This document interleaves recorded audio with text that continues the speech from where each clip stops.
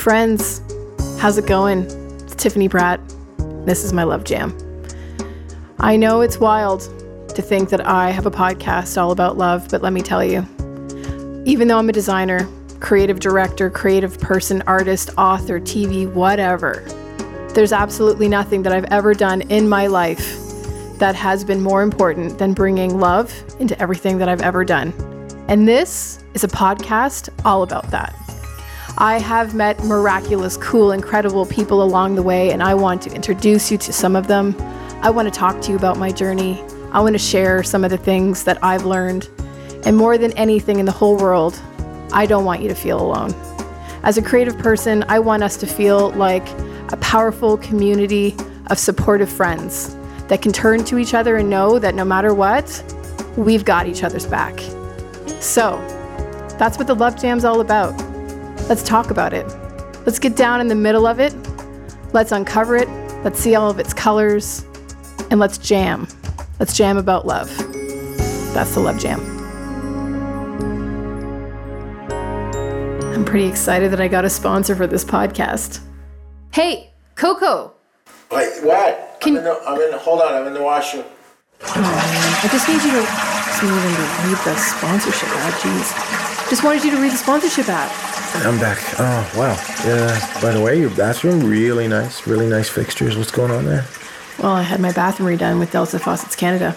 I know, it's pretty slick in there, right? Right. Makes sense. It's actually pretty fitting because this episode of the Love Jam has in part been made possible by my friends at the Delta Faucets Canada. They've made the magic happen for me. Well, innovation and design have been at the heart of the Delta brand for over 50 years. They have poured that into every product they make, creating savvy, sturdy faucets and accessories with smart design on the inside and out.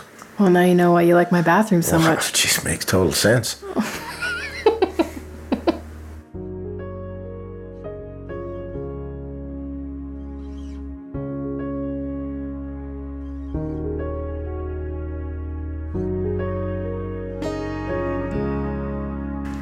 This guest, SLS as I fondly call her, Shannon Lee Simmons in the house.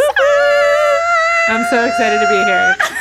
On the floor with me and my hound. Thank you so much. Covered in paint. I know, but you know what? When you showed up with paint on your legs, I'm like, you're my people. I know. You're my people. This is a woman who texted me on the weekend and said, paint my stairs white? Yes, no? I'm like, always yes. I was trying to find like a white... those gifts. I was like, what's white? I typed in white and I got these little white rabbits that said love, and I'm like, perfect. So anyways, that's how I feel about you. I'm like, we're little white rabbits and we love each other. I harnessed my inner Tiffany and painted my stairs, and it's all over my leg right now for proof. And we're both here on a very... It's actually unceremoniously warm in Toronto, and either of us have shaved our legs. So that's the update so far. Yep. Living our best life. Hashtag living our best life. Don't shave your legs, ladies.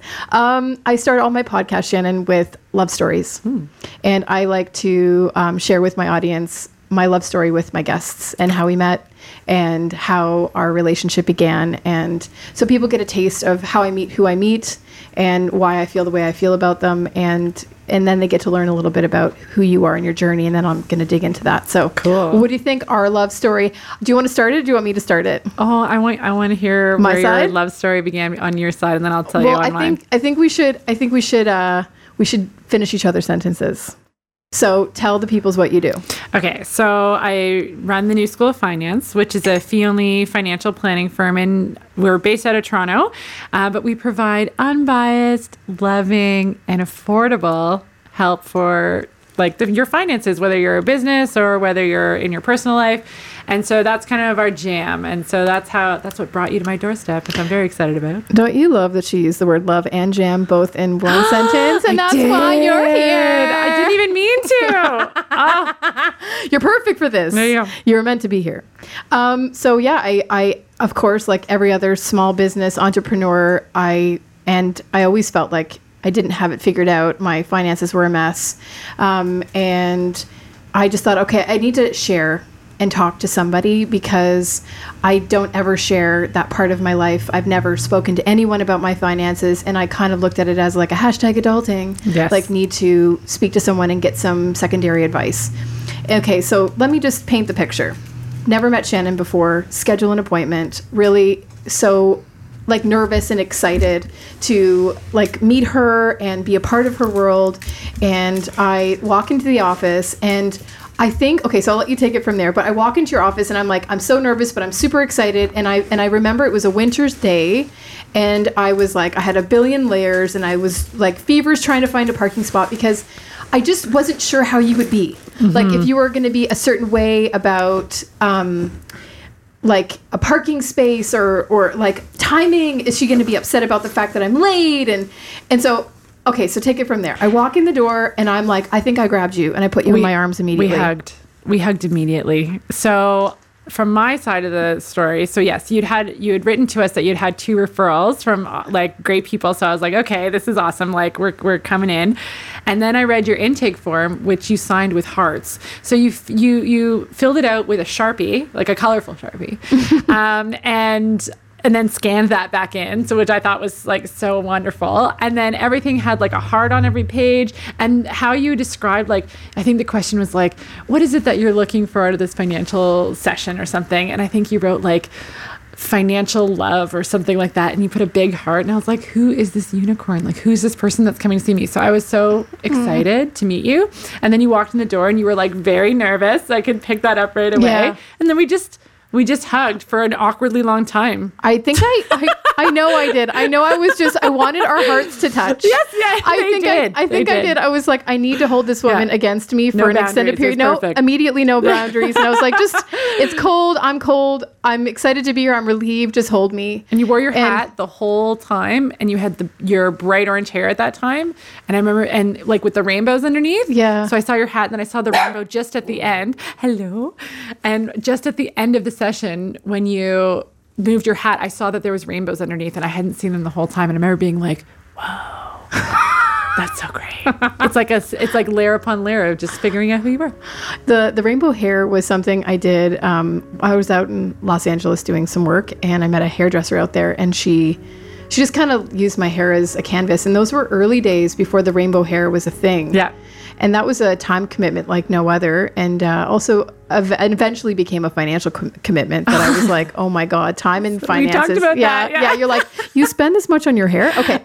So I remember going through really looking at how I spent and how I lived my life and how I ran my business and what I looked at as my priorities. And I will say that there has never been I have met some pretty incredible people in my life, but what you do for people in their lives, in their homes, in their jobs, with their finances, and how you get people to look at themselves in a loving way that's super realistic, but also empowers them to be better versions of themselves is why you're sitting here today. Because I don't know anyone that can bring love to finances, and I don't know anyone that can do what you do. And I just want to share you with everyone. And I know the New School is so accessible for any listener that's listening to this podcast. You and I actually worked on the New School. So we can take it from after that meeting. Shannon gave me some super, super amazing usable tips. And then after that, it sort of spiraled how we could work together. 100%. So you can talk a little bit about that. Oh my God. So as soon as I knew that you were a person that I had access to in the sense that you existed, I was so excited. And so we launched this whole new online school as well as a total rebrand of the financial planning company in 2015. And which everyone has access to today and can get online, which we're going to talk about later. Award-winning. It's wonderful. And part of that is because I worked with you. And so I wanted to amalgamate this team of awesome. So I was like, I can't do this alone. This is like bigger than me. And I needed it to come together. I needed it to be on brand. I needed it to be fresh. I needed it to be exciting. I needed it to be authentic for who I am. And so I text you and was like, boo, I need you. I need your brain. And you're like, what's up? And I was like, I have this online school that I'm launching. I'm doing a total rebrand. And I have no idea because all I want to do is wear black every day because it matches. And I need your help. And so like beyond even that. And then you came and this was when I knew that you were truly gifted. So I always knew because I looked at your work and stuff, but I had never experienced it IRL in real life. That's how I feel about you, by the way. But okay, continue. It was like channeling. I don't know. So we were sitting in Early Bird Cafe. Yeah. You brought, so I'm like, I had no, at this point, it was still early phases, and I had those ideas. You know, when you have ideas at like 3 a.m, you write them down or something, like they just come every day at some point. Every day. So the whole rebrand and launch of the online school was just a series of like random notes in my iPhone or recorded on my iPhone at that point. But I knew where it was going, and I had called you in at that point. So you come into Early Bird again, like just like, oh, you're such a vision, right? You come in, it was so colorful and everything, and I'm probably wearing black, and because it matches, and so I know, and so we come in, and I'm like, I need your help. This is what's happening. So you had no idea before that. You just knew that you were here to help me. And you're like, what's happening? And I was like, I have these online programs that I want to do. There's video component to it. I want to rebrand. Here's my logo. And it was the first time I ever showed it to you. I hadn't seen anything before. And you sat there, and honestly, it was like channeling. I don't know. You opened up your big book with your Sharpie, and you just started like drawing and coming up with ideas. Like, it was so fast and furious, your ideas, and every single one of them we ended up using. So the branded dresses that we were going to get made from a seamstress, done. If you check out the website, you'll see them. We call them the Sisterhood of the Traveling Dresses, because everyone at New School wears one for their photo if they want to, and they all love them, and it like we all just share them for videos. I had shift dresses made of, she had 4 brand colors, and when she was describing how she wanted the photos to look and each of the videos that she was going to be creating, I wanted this to feel like a very tight package. Yep. So I had shift dresses made, all the same style, but all in the brand colors of silk. It was amazing. And they looked incredible. They were like jewel tone silk. It was amazing. And so they were great, and they had pockets, and which was wonderful. And so there was that. And then you were also like, remember you were like, have your nails on brand. And then you did the whole rebrand of like the whiteboard aqua table and the whiteboard. So that day you were like, there's an aqua table. And I was like, pardon? You're like, I just saw it. I knew it was there for a reason. And you drove back to Scarborough to pick up this table on the side of the road that you saw that morning and was like, I need that, but I don't know what for. And then you walk in, and it's one of my brand colors. Anyways, it was pretty magical. You were there for like maybe 25 minutes and completely created an entire brand plan and artistic direction for the entire launch of something that would have taken me like, I don't know, 6 months. And you did it within 5 seconds. And everything to this day, that was 2015 when I launched it. So, I mean, obviously things have been updated since then, but we still use the same like fundamental brand and stuff and the coloring and stuff. And everyone still writes in all the time, who did your branding? Who did that? Like, who art directed this for you? Because I know you didn't do it. No, I'm just kidding. No. It was fabulous. I've never seen something like that. I've never seen creative genius in action. And until that moment, I was like, holy moly.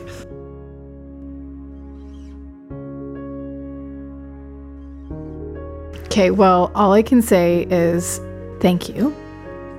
And I'm so humbled that you share it. Thank you so much. But I think that is such a beautiful introduction to how I can tell everyone that's listening how you work with numbers. You are an artist with numbers.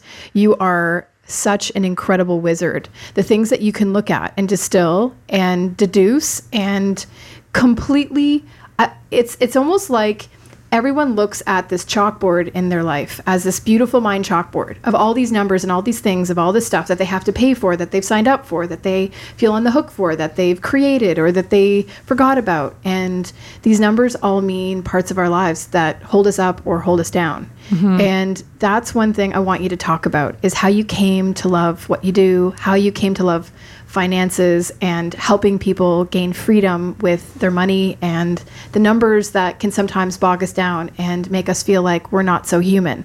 So I want you to know that I feel the same love and joy when I sit with you and you get to do your genius, which is with numbers. And I want to know, like, take it from the top. Like, oh my gosh. How did you discover this was something that you had, this is where your genius was, and how you could bring your love for numbers to the world in a new way? Yeah, I do love spreadsheets. Who loves spreadsheets? I know. Okay, so I had always been a kid who loved making plans. I'm a Capricorn, so that makes sense. I always ask about the sign. I think it's an important element. Capricorn. Okay. Capricorn. I'm a Leo. The goat must climb. And so I was like the kid that was trying to scale their lemonade stand, you know? Like I really took it seriously, and I grew up in a family business. So when you have a family business, everybody's involved. So I started doing my dad's books at like 16. Wow. And like, you're just involved in the money talk, right? Money comes, money goes, you understand. I think that really shaped my kind of interest, in the sense that it was a topic of conversation. My parents talked about money, for better or worse. When times were good, we knew, and when the business was slow, we also knew. And so I never really was afraid of talking about money, and I was never afraid of it. I mean, it was bad when times were tight, but I knew that it would come back at some point. So I think that that's really where I started to understand that money is a tool and not necessarily a definition of success. I think that was a huge piece of my upbringing that my parents gave me by accident, maybe without even meaning to. And anybody who's listening who grew up in a small family business probably is like, yep, that was me too. Because you just have to. And so that was my introduction to like numbers and plans and like business and stuff like that.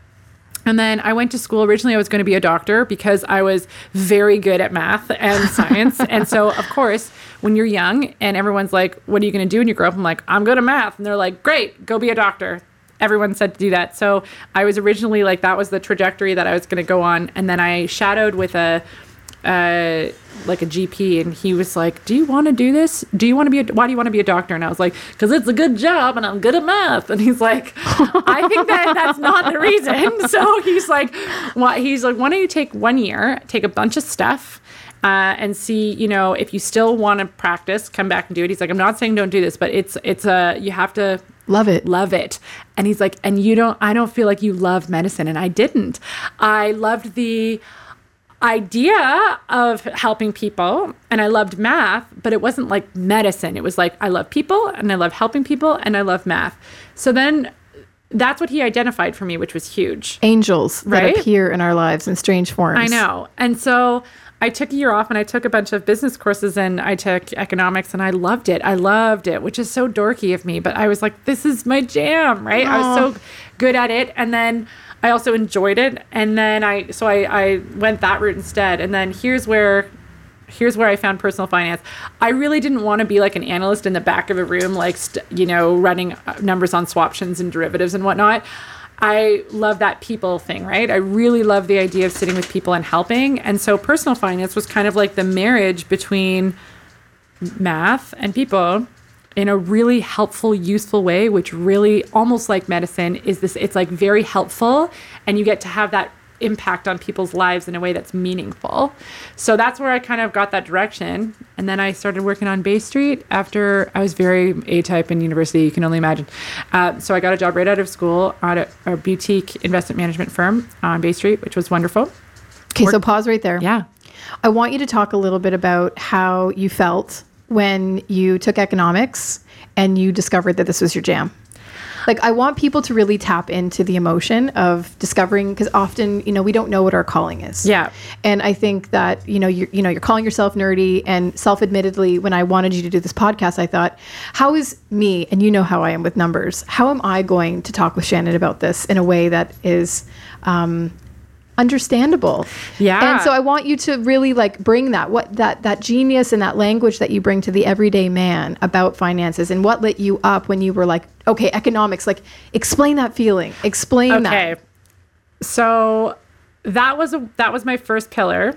And I think the feeling was relief. So I remember feeling like, okay, and it wasn't necessarily economics, but it was the idea that I could do personal finance, right? Okay. When I found that marriage between people and numbers, where I was like, this is it. That's more that moment. And I remember feeling this is it, this is relief. Yeah. Yeah. Oh my gosh, I can do this. And I feel like I have a route that makes sense to me, that makes me excited, that makes me want to, this is how I would define it. I never procrastinated anything that had to do with my future career in personal finance, like I procrastinated organic chemistry. Do you know what I'm saying? 100%. And so it felt like a relief to work on it. It felt like a relief to daydream about it. It felt fun and exciting. So I remember being excited about it. And that's how I could tell the difference between the dissonance of some of the other career paths that like maybe I thought that I should do because I had a certain skill set versus personal finance. It was total resonance versus dissonance for me, and excitement. That's really what it felt like.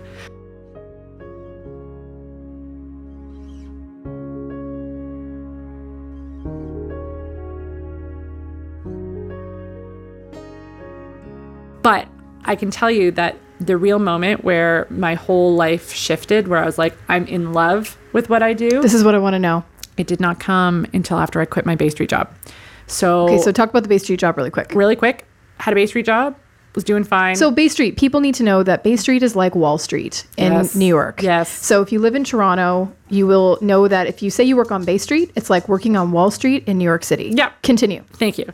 And so it was good. I had no complaints, but something just like wasn't sitting right with me. I still had that dissonance. So I liked the work that I was doing, but I was working with super high net worth people, which means like, they had millions of dollars, which sounds fun, but it's actually the same conversation over and over again, because at that level of wealth, there's not a lot of like, there's just investment stuff. There's no creative personal financial planning to a degree. There's estate planning.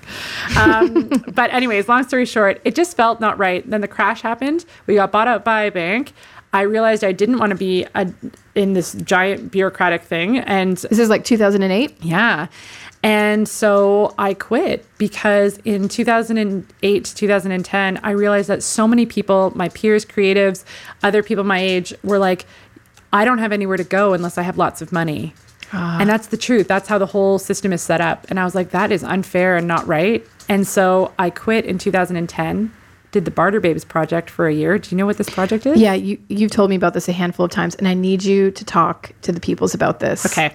So I had been told by everybody on Bay Street that there was no market for fee only, which is the type of financial planning I do, where you kind of bill, you charge almost like a lawyer or something like that. You don't actually sell financial products, which is how the entire financial industry works. Okay. Right. So you pay for time and then you get unbiased advice.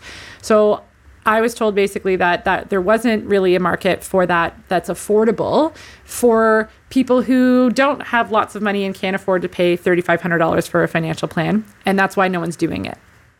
So I just want to pause right there. I want to pause right there. I love that you did something that everyone told you was not possible. Right. Well, how can that be, right? Like, how can I'm listening in on, I remember at the Vancouver Olympics, I was there and I had listened in, we're at the Vancouver Olympics at a pub in line for a drink during the, like, it's mayhem. Packed. And these two girls are talking about what a tax-free savings account is and the other in line. And this one of them is like, oh my God, my dad told me to put it in a tax-free savings account. And the other one's like, no, don't do that.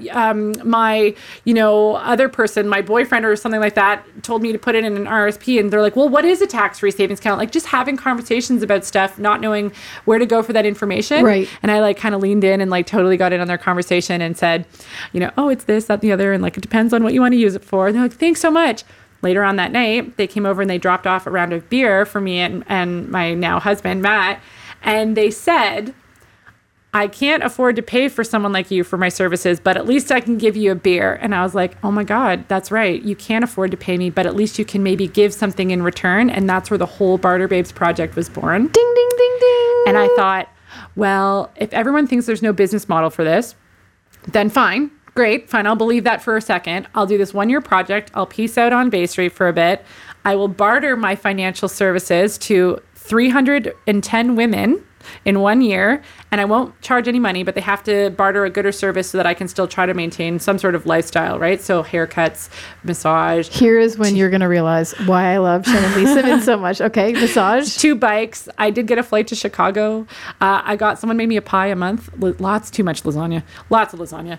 But like, I put on so much weight. I love lasagna. I wish I knew you too. then. Oh I my would God. have been right there eating it with you. So much lasagna. So I bartered my financial advice for a year, and my plan was always to go back to work. Yep. And that is the moment that you're asking about. Yes. At the end of the project, I had done it. It was the hardest, most grueling year of my life. I took on so much credit card debt because I couldn't like barter for my rent, obviously. I had to pull money out of my RRSP. I was like, financially, it was not a good time. However, I was so addicted to what I was doing. I had an opportunity to actually work with a demographic where I could see the impact of what I was doing in a real way, right? In a way that I never got when I was dealing with people with a high net worth life. Second of all, this was like in the trenches on the front lines of financial planning. Like you're just in it. And it was so interesting because one day I'd have somebody who was swimming in debt, and the next day I'd have somebody who just inherited $400,000, and everything in between, from freelancers to employees and pensions and whatever. Whereas like before, it felt like the same type of person all the time. I was completely obsessed with it. I loved it. I was like, I can't go back. I can't. I'm a totally different person. And it felt so exciting, like to think about my future, not going back on the corporate ladder and doing it my way and proving everybody wrong that this demographic can support a business and that there is something here that the light bulb just like went off, and I was like, this is my life now. And I still get excited talking about it.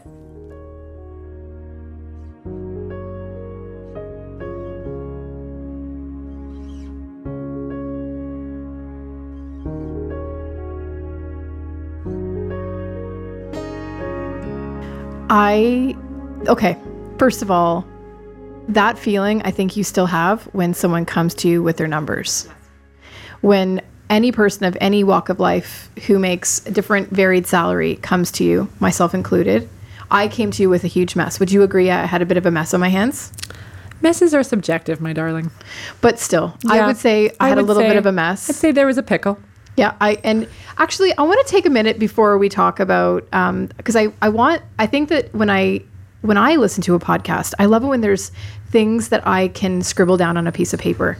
So at this stage, I want everybody who is listening to this podcast to just listen to the small story while you're scrambling for a piece of paper and a pen, because I know that everything that Shannon's about to share is something you're going to want to write down. Oh, okay. But before we get to the paper pen part, I want to just say that there's not a lot of love in finances. And you can safely say that who do you know in your arena that does what you do, that brings the love that you bring to it?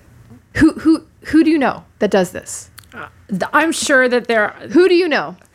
Nobody. I don't know anyone that does what you do. And you do it with such style and such grace. And you're an incredible... I would honestly have to say, if I could think of anyone that's like the ultimate psychologist, it's you. Because not only are you dealing with the psychology of a person, but sometimes you're dealing with the psychology of a couple, of a family. So you're not just dealing with numbers. So when you speak of my genius, you have much the same. And on top of this genius is a person with the biggest heart. I'm about to share something I've never shared with anyone, but I remember going in and showing Shannon some of my pickles. And at one point she said, I'm going to take out some money on a line of credit and give you some money towards this so that you can pay this down so that we can get this out of the way. Now, I never took Shannon up on that offer, but I needed to share that information and look you in the eyes and say this, and also just share it with every single person that's listening to this podcast, that to me is true love. That's not just love for a person, but that's love for creating a difference in someone's life and creating a difference, not just with like them moving forward, but with their finances, using your own finances. And I've never seen anyone pour that kind of love into anything that they've done. And I remember leaving your office that day and sitting in my car and crying my eyes out and thinking, if a person is willing to offer me their personal capital to do this, I know I can do this for myself. Maybe it's going to take me a little bit longer, but her desire to help me should be the same level of desire I have to help myself. So I just want to say, it's going to make me cry. Thank you so much, because you really inspired me with your actions and your enthusiasm towards me creating a better life for myself financially, just by just a simple offer. And I know you do that for thousands of people. And I know you inspire people every day with your solutions and your problem solving. So this is the part where I want the peoples to, well, first of all, you should also know that Shannon has written 2 divine, incredibly resourceful, hugely important books. one of which I was very honored to have blurbed. Yeah. And I think that if you were to think of 3 things that you want to tell people about their finances, and they could be simple and they could be extreme, but I would say I would love for you to think of like 3 heavy hitting things that would inspire someone to look at their finances in a new way, or create change, or do something for themselves that really makes them feel like they are free. So you got the floor. Okay. So I think that the first thing is that money has nothing to do with the math, really. It is, but mostly it's 80% emotional and 20% a spreadsheet. So let's dig into why you're making certain financial decisions. And I think that's the first thing that we want to talk about. So I think that the first tip is that I don't want you to lose hope. So the most detrimental thing that I see in my practice is whether somebody has lots of money or in debt, doesn't matter, is when they feel like, what's the point? So a really classic example is if you've already got $4,000 owing, what's another 400, right? Always. That's the giving up part.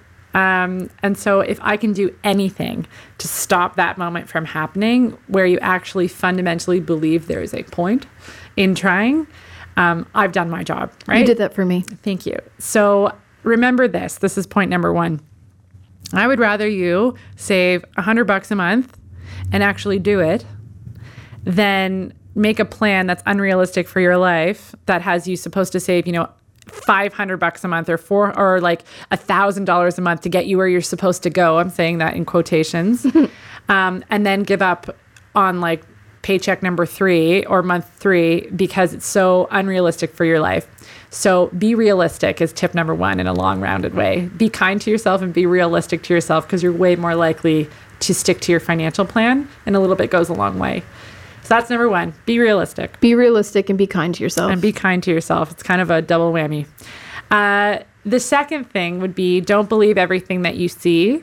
And I think this is really important with the comparison game that I think makes a lot of us feel really low and blue or resentful about our own finances. So we scroll through, Instagram or something online, and we see our friends and our colleagues and that person from high school buying houses, having babies, doing the thing, and having this fabulous business or going on these fabulous trips or whatever it is for you that makes you go, oh man, yep, my life is so much worse than that. And so I see that a lot. I know that there's that comparison game. It's normal. It's human. It's completely normal. Everyone does it, although I would beg that everyone stops doing it. 100%. It's the most detrimental thing, but it's also human. It's human nature to compare, right? It's how we keep up with our people. Totally.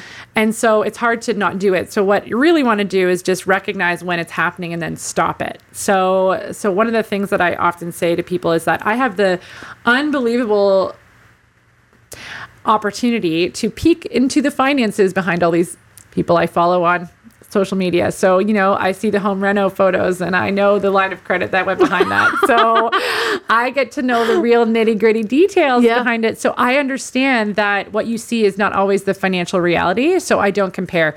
And so that second piece, stop comparing because you don't know the financial reality behind anyone's photos. Nobody posts their credit card bill after the vacation. You just see the beautiful photos. Yep. Right? This is a huge one, Shannon. I have to tell you, I think that this second tip is probably one of my favorites. Yeah. I catch myself doing it in the moment. In a weak moment, I'm scrolling through and this past Thanksgiving is a great example. I didn't go apple or pumpkin picking, and I felt so inadequate, like I was somehow not, having my kid have this wonderful experience or something like that, right? But if I never looked on social media, I never would have known that those people were doing that. I never would have felt inadequate about it. Do you know what I mean? It's a whole 100%. thing. It's a whole thing. But also, too, I think we all love to put these beautiful glorified, and I know it very well because my whole job is about making beautiful things and creating beautiful pictures. And often I get most excited when I can pull something off and use really crafty, thrifty, basic materials because I've known I've been able to pull it off in a way where I didn't stretch myself. Right.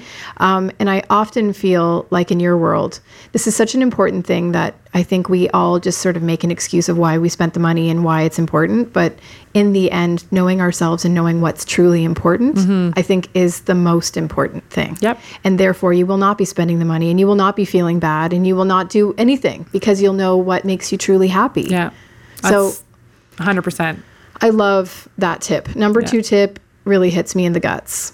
Yeah, okay. It hits all of us, right? Number 3. Okay, number 3, and this is more on the money side of things. I think that most people, when they're trying to save more or pay down debt or anything, they look to their expenses and they're like, where do I cut? And you hear all this garbage about you don't drink a coffee and pack your lunch every day and all this stuff. And I say garbage because it works for about 5% of the population. And then most people give up halfway through and then feel like failures. So instead of setting yourself up for failure, just be realistic about your life. And a lot of times life is pretty expensive. And so cutting down expenses even more is like not maybe realistic for you or for somebody. We always forget about the other lever, which is the income lever. And so I often remind people that it is possible to make a little bit more money, maybe with like $25 a week. Can you do anything? Can you freelance something? Can you do any sort of side hustle? Can you Airbnb your apartment for 3 weekends a year? Can you do something? Because if your expenses are fixed and you can't reduce them anymore, and your income is fixed in the sense that like you have your job or it is what it is and your business kind of does its own thing, is there one extra thing that you could do? Because where I feel like that has the most impact, and I'll use an Airbnb example. Perfect. You're kind of speaking my language all at the same time. There you go. So I had this one family. They were absolutely strapped. It was like daycare years, like the whole kit and caboodle. They had debt. They just couldn't reduce their expenses by any more. And it wasn't because they were being bad with money. It's just like it was what it was. Like this is how much groceries cost. And so it was really tough. And they felt like there was no wiggle room and they just kept failing at their plans. And I had suggested, you guys are very lucky. They have a family cottage that they go to quite often in the summer. And I was like, why don't you rent your place out on Airbnb while you do that and then use all of that money to pay for the debt? So you don't have to, all you do is every month you just pay your minimums because that's all you can afford to do. And then every time you make this boost in income, you put money aside for taxes and you put the rest onto the debt. And they ended up being debt free within like a year and a half without actually failing once because they were able to breathe because they didn't feel guilty every month when they didn't put more than the minimum payment on the debt. Most financial planners might tell you to just throw everything at the debt. You're going to pay that much in interest. You're such an idiot if you don't. Yes. And I think that sets people up to make these extreme plans that don't work. Then they fail. And when you fail at a financial plan, you feel like you're worse at money, and then you just throw the towel in altogether. That's what I see on the front lines every day. So this kind of thing, pull that other lever. If you can make just a little bit of income somewhere else, then you can use that so don't forget about the income. That's the other side of things. I liken this analogy or the story that you're telling me to like fad diets. Mm-hmm. Absolutely. And I think if you can't really relate to it on a financial level, you can relate to it on a fad diet level. 100%. Where you're sold this, if you eat these certain things or you drink this certain powder or you whatever. Constant deprivation. And then you don't see the results that you think you're supposed to have in the certain amount of time that you're supposed to see them.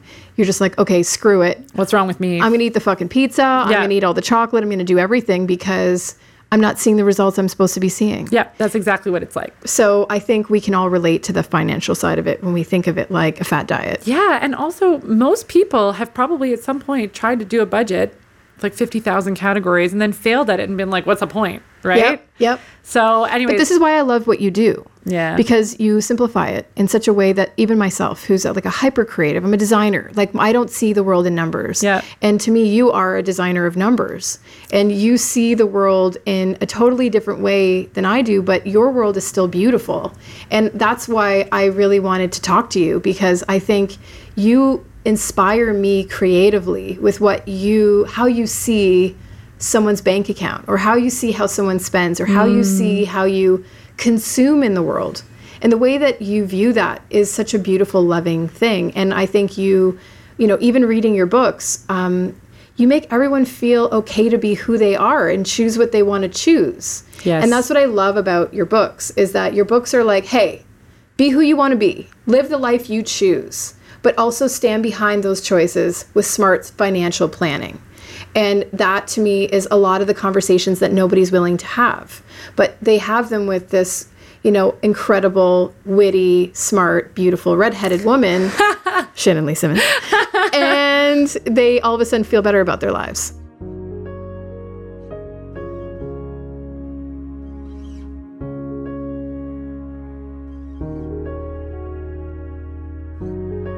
So, this is a podcast about love, right? I feel loved. Do you? Yeah, I'm blushing right now. What do you love about when you get up in the morning and you're doing what you're doing? What are the things that you do throughout the day that bring love into what you do? Oh, great question. Okay, I still get jazzed, like the kind where you're like, yeah, and you go home stoked when I have one of those client meetings where everything just clicks. Like, maybe it was a bit complex or it felt like there wasn't a lot of hope, and then you find it and you do that whole thing and they walk away and they have so much hope and they're so excited about their finances. That still gives me a high, which is so awesome. That's like the fundamental, that's what my business is. That's fundamentally what I do, and that's what I love. The other thing that I love, and this is more recently, is I have a business now where there is like employees and staff. I was just going to ask you about that. Yes. Yeah. And we're connected. Yeah. And there's something, and maybe this is because I grew up in a family business. I don't know. There's something entrepreneurially satisfying about walking into a business that you've created and people are there doing things and they're talking about stuff that you've created and they're kind of existing without you, with or without you, and you kind of show up and we're all kind of rowing the boat together. And then I don't know, that being an actual business owner, I love it. It's my favorite. I love actually working on the business as well as working in the business. So, a question, because as a fellow entrepreneur, yes, building a team, do you sit down with every single person that works on your team? And I mean, obviously they're working for you and they're choosing to work for you because you're an incredible spirit in the industry and no one's doing what you're doing. And I love the trailblazers. I feel like I make the bestest of friends with all the trailblazers, regardless of, the modality where they work, because the mind of a trailblazer is that of a person that truly follows their heart. Yes. And, I'm just curious, like the conversations, like when people come and they want to work for you, are they like, I just love what you do because it's different? Or do you find them, and when you do find each other, however that comes to be, like, do you have a certain like modus operandus of like, this is how we roll it over here at the New School of Finance by Shannon Simmons. Yeah. And you must like kiss everyone on the lips and slap them all on the butt. You know what I mean? Saying. Like, I get it. Yeah. I get it. Okay. So with anybody who's like client facing, that there is no like, okay, you have to hug everybody. And like, if they come in and you have to hug, just like, united. But I find that the type of person who's attracted to working at New School is very similarly loving and open-minded and caring, and that comes first. And I think that the most important thing that I do is I don't hire somebody based on their financial credentials. I never have. So everyone in there is a teacher first or a coach first or something else first. I can teach anybody math. I love this. I can teach anybody math, and I can teach anybody can get their certification once they're there and they can learn the spreadsheets. But you can't teach empathy the way that you can teach math. And you can't teach compassion, and you can't teach clever problem-solving skills in the same way. So I'm looking for those tangible qualities in a person. And then we just show them how to use our spreadsheets. And then the magic happens from there. But this is what I love about you so much. I want to cry. Is that truly anyone that's in finance is not saying, how are you with your empathy? No, that's what I'm asking. Is someone saying, are you a great coach? Can you truly listen? Yeah. Those are questions that I think people in your arena aren't asking of their employees. And this is why I love I would honestly say the constant, you've perpetuated something that far reaches who you are. And it's a feeling that, and everything about this podcast is all about feelings. And to me, the feeling that your employees have going to work every day, I think that is truly spectacular. And it just means that you're attracting what you're reflecting. I think so. I feel like I've struck lightning a few times, and I'm like wondering when that luck will run out. But one of my employees, no luck will run out. My first employee, Colleen, who was a professional ballet dancer for most of her life, she always says, like, it's not lightning. She's like, you're attracting this because we're building something that's bigger than you, right? And I'm like, that's exactly what I want. I want to build something that's so much bigger than me, but still projects that love, if you will. across Canada, girl. Forget Canada. Let's talk about the world. So speaking of the world, can you tell the peoples what's your website? Okay. newschooloffinance.com is the main hub where you'll see all of Tiffany Pratt's wonderful art direction. And also where you can find all of our stuff, like the services, the book stuff, and our courses and whatnot. Okay, so is there a link that you think people should check out first when they go to your website? Definitely. I think that the books are fun. So if they go to newschoolfinance.com and you're looking to just like dip your toe in and see like, what's up, watch the opening video and then head on over to the books, because I think that, like you said, like the books kind of encapsulate just like what it's all about in a really compact and like very low commitment way. They're also biteable bits, and the stories that you weave in the books to me they really encapsulate every man. You tell stories that are of every different type of person or company or couple or family, and I think everyone can find themselves in your books. Yeah, I believe that, because money touches us all. It does. But I think the way you tell the stories it's with such a warm heart. And that's the one. And also too, just quick wit, like, holy cow, Shannon Simmons, man with the dry humor. She throws down a joke and she throws down like a pun like nobody else. You're a pun master. You're pun master SLS. Oh, thank you. Okay. So I love talking to you. I feel like, do you mind that I keep going? No, I'm like worried that I'm just like being a mic hog here. You know, I want you to be a mic hog. That's why you're here. Got it. If there is anything that you could tell someone like right now that maybe is overwhelmed by your 3 tips that you want them to feel about their work and their money and how they spend, how do you want people to feel? It's 2 things. If I had to pick one. Yep, to say both. Hope and excitement.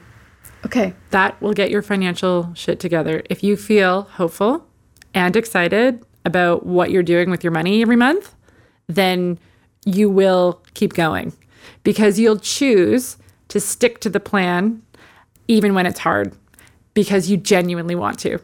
And that's the only way you'll win. So if you feel like whatever plan you've made makes you hopeful and excited, not one or the other, because excitement can fizzle out, right? We all get excited with the idea of, I want to be debt-free in 3 months. Great, that's exciting. And then you fail once and you're like, well, there's no point. Well, that's the loss of hope, right? And if you're just hopeful, but you're not excited about it, it's no fun. So you need to be both at the same time in order to actually keep it up. And then once you start, it's such a snowball, Tiffany. It's such a snowball. It is a snowball. Once you start seeing it work, it's like, that's when the magic kind of takes over and you're like, everyone can get behind it. But it's that initial inertia that really requires both hope and excitement in order to move the dial forward. Are you a fan of the money jar? No. Why? I don't like money jars. Do you mean like the categories of cash, like that you would have like a grocery jar and a... I'm talking about the mason jar on the countertop that you put the coins in or the cash in, the rainy day. Okay, that's different. Talk about the jars. Okay, so there's one set of jars that is like a school of thought where you have like a groceries and a clothes one, and like you kind of have all of your budget categories, and then you divvy up your cash every single week or payday into those, and then whenever the jar is empty, that's all you've got. I'm not a fan of that. I think it sets us up for failure. It's actually keeping us in scarcity mode most of the time. What I think you're talking about, which I'm a big fan of, is I actually don't call it jars. I call it some sort of art at my front door. So my favorite is vases, like beautiful vases.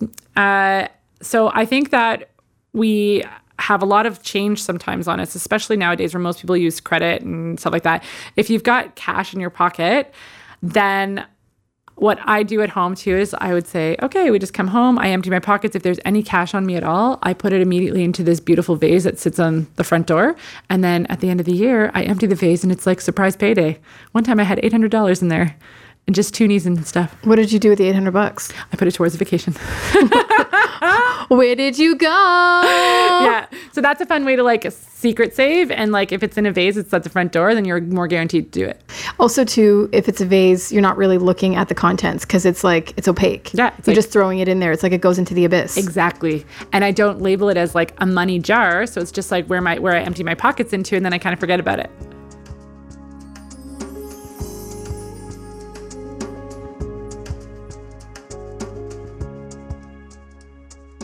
See, this is the stuff I love because it's almost like we're combining our worlds, decor and money. So Right?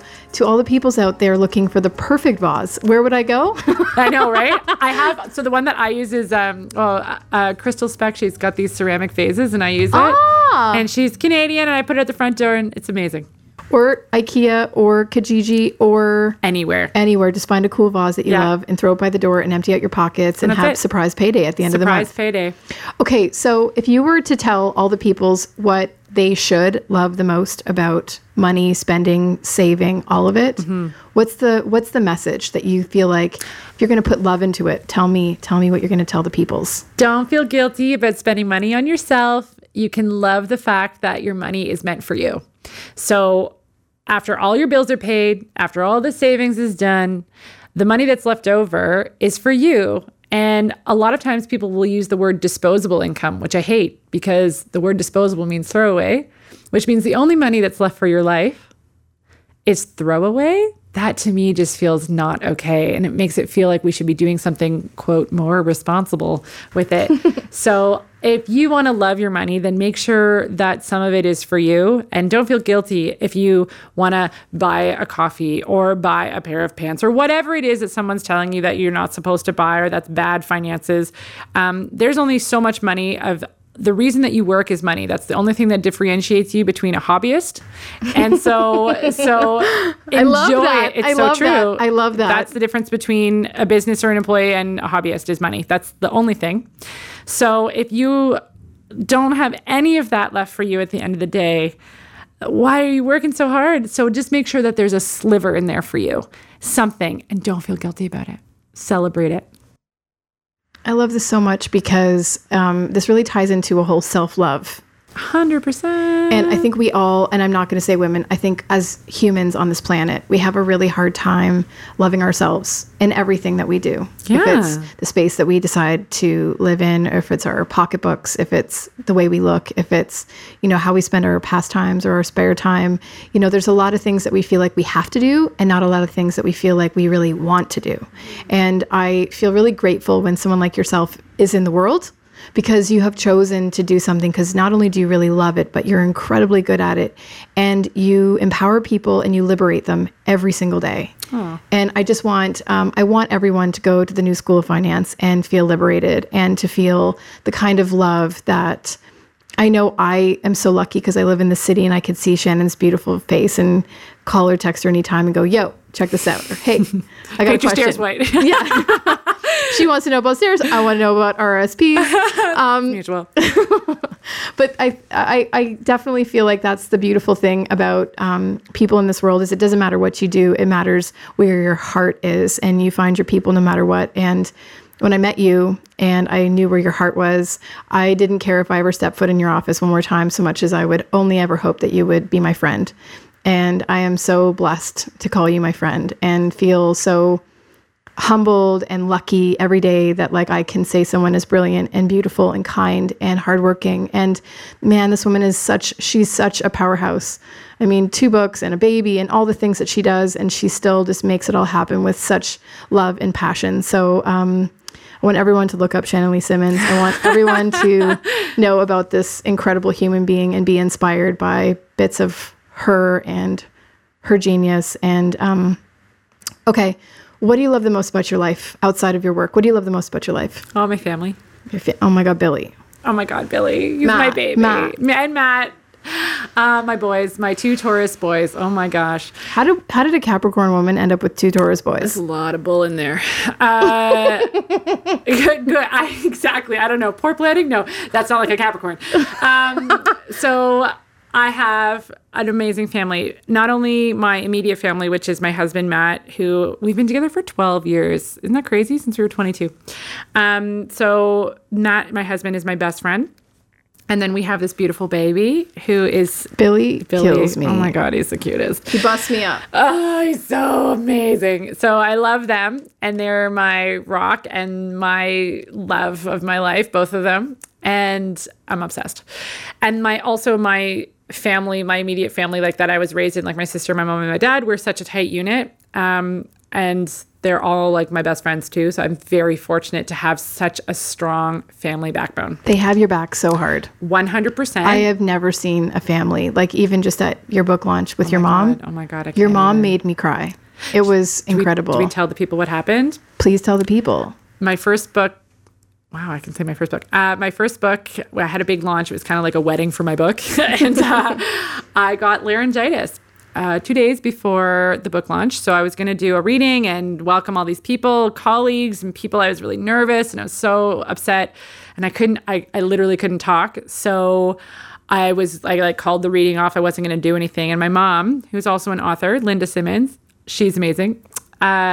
She was like, you have to do a reading. And I was like, well, I'll only do it if you read for me. And she was so touched. So she got up and read an excerpt from the book. And she was such a badass. She was so good.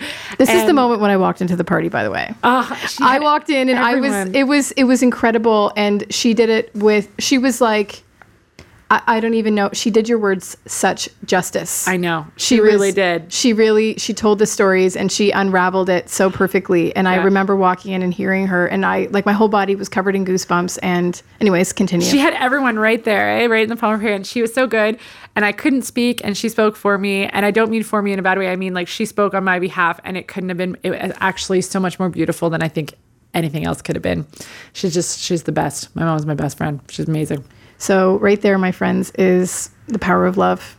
The power of love. And the power of love. That's what it is. Final thing, if someone's just going to listen to this podcast and jump in on the ass side of all of this incredible knowledge and goodness that you've shared, what is your parting thought that if anyone that's just like tapping in and wants to kind of like, when someone reads the back of the book before they read the front? Yeah. What's the back of the book of this podcast for you right now? Surround yourself with good people. Because the whole podcast has been about how you and I met and how love has had that journey and who do you love, and that the doctor that sent me on the way, all the barter babes that helped me springboard my career, you and me finding each other, my parents who are my backbone, my family who I live for. It's just about people. It's all about people. So it doesn't matter if it's finance or creative or anything. It's about surrounding yourself with good people and making sure that you love your life. Shannon Lee Simmons. TP.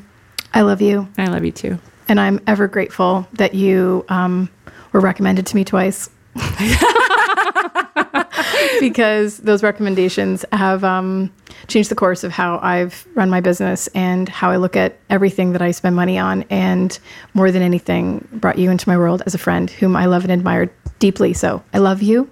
Thank you for being here. Thank you for having me. And the feeling is so mutual. And go forth and spend with great joy and peace in your heart. Absolutely. Love you. Love you too.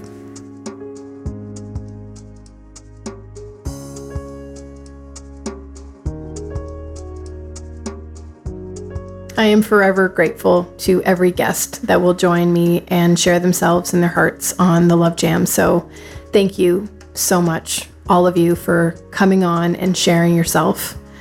It just is what makes the world such a richer place.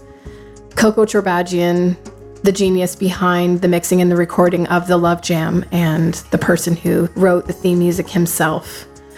It's truly not even possible for me to have this podcast without you. So I love you and I thank you forever. And Delta Faucets Canada, oh my God. Without your encouragement and your support, this wouldn't even be happening.